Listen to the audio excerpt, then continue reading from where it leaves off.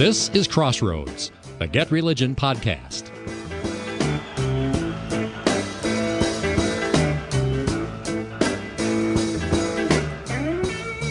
The headline over a very thorough story in the Washington Post reads, Moms for Liberty has turned parental rights, that's in quotes, into a rallying cry for conservative parents. Well, this is a national story. Moms for Liberty is a very quickly growing parental rights group. Does the Washington Post or any of the other coverage find any of the religion ghosts that may be lurking in this story? Greetings and welcome to Crossroads with Terry Mattingly. I'm Todd Wilkin. Thanks for tuning us in. Terry is Senior Fellow at the Overby Center at the University of Mississippi. He's author of the weekly On Religion column for the Universal Syndicate and the book Pop Goes Religion, and he's founder and editor of Get Religion. Terry, welcome back. Glad to be here.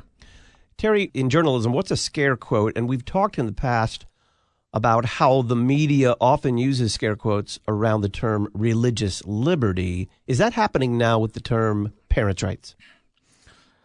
Well, I'm not sure scare quotes is a journalism term as much as it's a journalism criticism term. I think you will hear that term used a lot by critics of the media. And it always goes with this thing, this gesture, which is kind of hard to do through a microphone, where you say something, and while you're saying it, you hold your fingers up on the side and put quote marks around it with the air quotes. You've seen people do that. And when people do that, what they usually mean is, I'm not sure this is true, but this other person is saying it. Or this term, like religious liberty, exists, but I'm not sure these conservatives have a right to use it. And it's often accompanied by so-called religious liberty. And the word so-called is just a grammatical form of the scare quotes around it. Now, battles over parental rights directly linked to religion are decades old on a host of different subjects. I guess most people would identify them primarily with battles over sex education issues. That's something that's been around a long time. The rights of religious groups to be able to hold student meetings on campuses, the same as other interest groups, with a teacher sponsor, etc. And you and I have discussed the whole concept of equal access, that one nonprofit or one point of view is supposed to have equal access to the public square, including public schools, compared with others. We've seen these battles in New York City over whether the city can ban churches from being able to rent school facilities on the weekend to hold worship services. When they singled out religious groups for that cut, taking away their right to rent those spaces, but they didn't do the same thing with other nonprofit groups. I mean, it's okay to have a secular group that meets to discuss alcoholism, but you couldn't have a church hold a meeting to discuss alcoholism. You see the sorts of things I'm getting at there. The key is that this isn't a new issue. What seems to be new right now, this shouldn't be a surprise to anyone who's been alive for the last 2 years, what has really cranked it all up, of course, is COVID and all of the things that have happened surrounding COVID regulation, mandates, etc., in schools, and the fact that parents would disagree with each other on how to handle this is absolutely no surprise at all, because the public can't decide how to handle COVID and how to handle masks and how to handle the age you should begin vaccinating children and all this other stuff. And then on top of that, you throw in issues of teachers' unions and disagreements about that and federal regulations and interventions in some of these cases, and it just gets tenser and tenser. What I want to focus on today is the fact that some of the issues, besides COVID and mask, and there are definitely some religion ghosts there related to things, but in my personal opinion, and this is maybe an expression of my own beliefs, and I have to admit that, I don't see that much religious content right now in the ongoing battles about vaccines. I think there definitely are religious believers who oppose vaccines and who reject them, but it's such an overwhelming majority of mainstream religious groups that support the vaccines. They may oppose government mandates, but they support the use of vaccines, that I'm not sure there's as much religious content there as you might think so. But when you start talking about the nature of systemic racism, and when you start talking again about sexuality, and especially about gender identity, I do not think that these are subjects that in the context of modern America you can discuss in a public school without expecting there to be conflicts that come right down to what people believe in terms of their religious faith and the practice of their faith. I thought that the Washington Post story, Moms for Liberty has turned parental rights into a rallying cry for conservative parents, was thorough as far as it went, even if it may have ignored some of the religion ghosts or drawn outlines around those. Mm-hmm. But I thought it was thorough as far as it went in letting both sides speak. What are your thoughts? Well, I mean, it was a pretty classic piece. It was not a hit piece, but it was not all that interested in knowing what I would say the majority of these mothers are most interested in. And this, you're right, this is a piece that focused more on COVID and masks. But along the way, you know you're in trouble when it starts quoting a few members of the group or one chapter has, and you start picking out, you know they're picking out the worst possible examples they could cite from the viewpoint of the newsroom of the Washington Post of parents doing stupid parent things. A Moms for Liberty chapter in Tennessee questioned whether a textbook that included a photograph of two seahorses mating was too risque for elementary schools. Another one of the examples I liked in the story, people were protesting whether young children should be taught how to spell words like spinal tap because they might be too upsetting. When push comes to shove, this story was essentially about race, critical race theory, and about COVID issues. But looming over it with a couple of references were things related to policies affecting trans students. And the minute you open that door, you enter into the whole area of sex education, and you enter into the issue with bathroom fights, locker room fights, trans girls competing against DNA girls, let's call them, in sports. And you get into a lot of things related to that, and there's just no way to talk about that, again, without talking about religion. And a lot of the motives of those people would be rooted more in religion. And quite frankly, I thought the Washington Post avoided those issues because they're so explosive, and they could come back to haunt Democrats, in elections. I also thought it was interesting that they focused on what's going on with this particular group down in Florida, which is not as much a local story as the center of the school wars with parents right now are all in Loudoun County outside of Washington, in Northern Virginia. That's the hot spot on planet Earth for battles on these topics. And I know that the Post has been covering that to some degree, and I've watched it, I've followed it, and and seen what they're doing. But I thought it was very interesting that they chose to focus on a group in Florida instead of looking at the very same kinds of organizations and issues in their own backyard. Maybe there's a story out there I've missed, but I did kind of some quick searchings to see what I could find. And ironically, the best story I found, best in terms of the most specific story on that issue, was in the New York Times. So to stay with the Washington Post for just a minute, you had mentioned Virginia. Obviously, there is a governor's race about to take place in Virginia. George Will has written about it in an op-ed in the Washington Post. Correct. And the incumbent governor has made this an issue I don't think he wanted to, but he certainly has made it an issue after comments during a gubernatorial debate.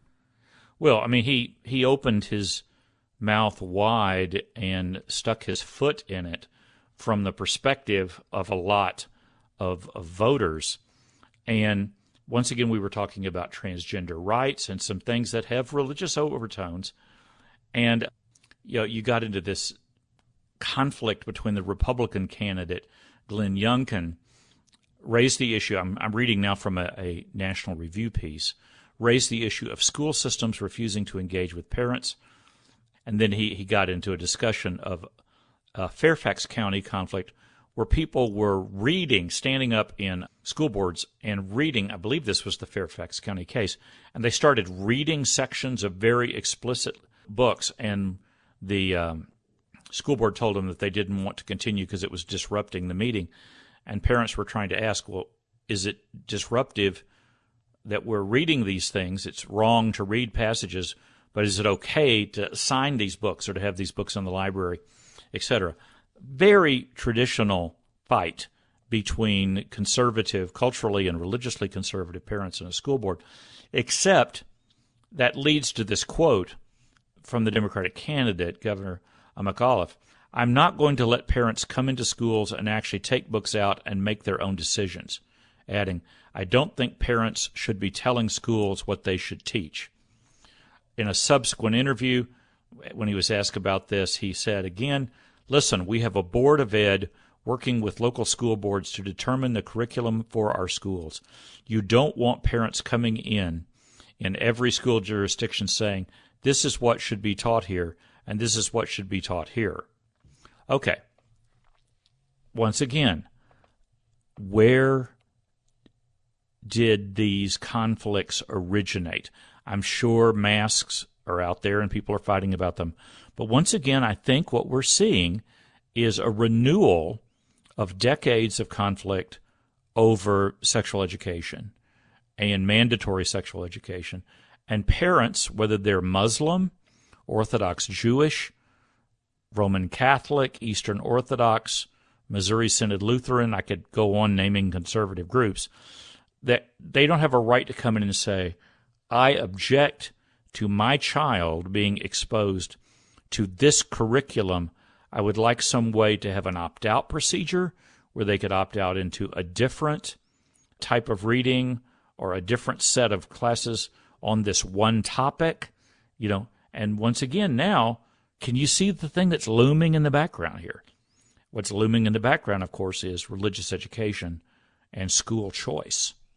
And to what degree are public schools possible in a nation that is as divided as ours is right now over issues like what's male, what's female, what's marriage, what is sexual harassment, what is, and you could go on and on and on.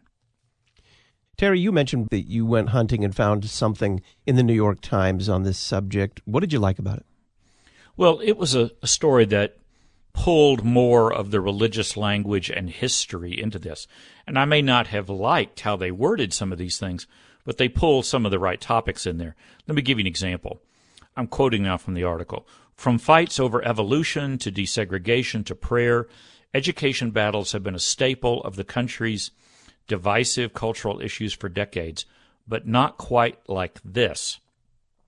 After months of closed classrooms and lost learning time, Republicans in Virginia are making the schools the focus of their final push to capture the governor's office, hoping to rally conservatives around both their frustrations over mask mandates and mandatory vaccinations and their fears of what their children are being taught." The key there is when you get into what their children are being taught, you jump down a little bit later. I'll just keep reading. "Vocal groups of parents, some led by Republican activists, are organizing against school curriculums, opposing public health measures, and calling for recalls of school board members. And Mr. Youngkin, a former private equity executive, has capitalized, seizing on conservatives' concerns about instruction on race and the rights of transgender students to argue that Democrats want to come between parents and their children's education." Okay, that's all worded exactly the way Democrats would want those issues worded. But let me just state it directly the way I heard a high school student here in Oak Ridge, Tennessee, state it the other day. And I should, at this point, say openly, listeners probably would want to know that my own children were educated in Christian schools. I'm a strong supporter of Christian schools, primarily because I think there are topics in our world today that I, as a parent and as a grandparent, that I can't discuss these issues without involving religious thought, religious doctrine, and even religious figures in the history of American life. And we can get back into that in a second with CRT, if you'd like to. But this student told me the other day, says, why do you have to have like a letter from a doctor and your parents and everybody else for your school to allow you to take a Tylenol? But the school can actively work with young people as young as 10, 11, 12, 13, can actively work with them on whether or not they are transgender without involving the parents and without, in fact, being able for the parents to say, I disagree with the curriculum you're using on this. I disagree with the approach you're using on this. And I certainly don't want you turning my child over to a local Planned Parenthood to begin hormone treatments for it being the wrong gender. Well, the minute you start talking about that entire second conflict, aren't you really asking, do parents have rights on the raising of their children on a moral issue like that? Or does the school have a civil right to protect this new emerging, evolving gender identity in the life of the child? What gives parents the rights to decide for a 12-year-old whether they're male or female? Well, that's a big, big issue for quote-unquote parental rights. Once again, I don't know how you discuss it without religious views getting involved. How do you think the Washington Post, coming back to that, could have explored any religious angles here when they had an opportunity to talk with, the representatives that they wanted to share with us of this parents' rights group? Yeah, the thing I noticed was the article, as I cited earlier, gives you example after example of the kinds of issues that a few members of one chapter, these are things that they care about, mating seahorses, etc. But when you meet the leaders of the group, what I kept waiting for was for the reporter to say, what are the issues that most motivate you? What are the issues that you hear from parents that they are most concerned about? And allow the leaders of the group to put those concerns in their own words and to talk about the sorts of issues that unite moderate parents with conservative parents and what makes this such a volatile subject. The New York Times article, whatever you think of it, and its wordings did a better job of pulling some of those subjects up, where if you read the Washington Post article, other than one or two passing references, you would really think that this issue is all about vaccines and masks, and that's it. Oh, and by the way, and critical race theory, and how racism is taught in public schools, which is the issue I was going to mention earlier. I mean, I talk to lots of people who are active in Christian schools, and I know that they use a lot of material on racism, and they talk about racism a lot. My own view is I have no problem with the term systemic racism because, to put it in theological terms, I believe in the fall. I believe that all of God's creation has been touched by sin and the fall and remains both glorious and broken and fallen. So how could we talk about something like racism without admitting that it's a part of the fall of man? But where I guess I would disagree is the belief that somehow the white race is uniquely touched by this sin. Now, I can say historically that might be true in America, but I'm not willing to stop and say that's an absolute truth for the whole world. I mean, there are other parts of the world where there are racism, violent, deadly forms of racism that have nothing to do with either skin color or it deals with different skin colors. And to cite an example of a public figure, do you think right now that you could go into a public school and instead of the secular language of CRT, which is critical race theory, is a secular theory, which has some powerful religious implications for the fall of man, the doctrine of man, etc.